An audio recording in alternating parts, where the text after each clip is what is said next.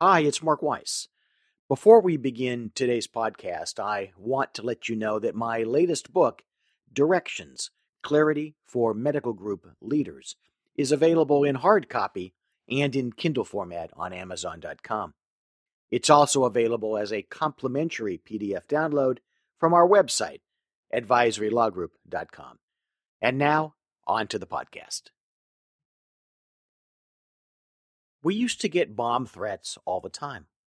Far too often, medical groups, in fact, closely held businesses of all kinds, have bombs of sorts within them too. Not the kind that blow up physically, thank God, but the kind that blow up emotionally and financially. Maybe they're neutron bombs. They destroy the business but leave the building standing. These bombs are of a few different sorts.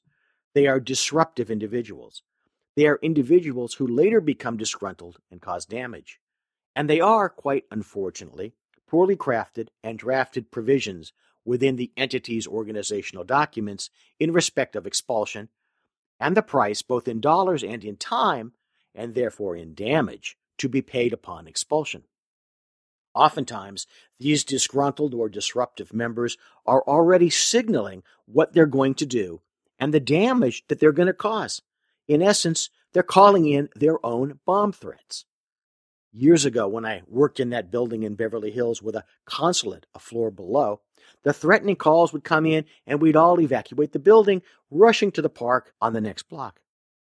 There, we'd wait for the explosion, just like too many of you now.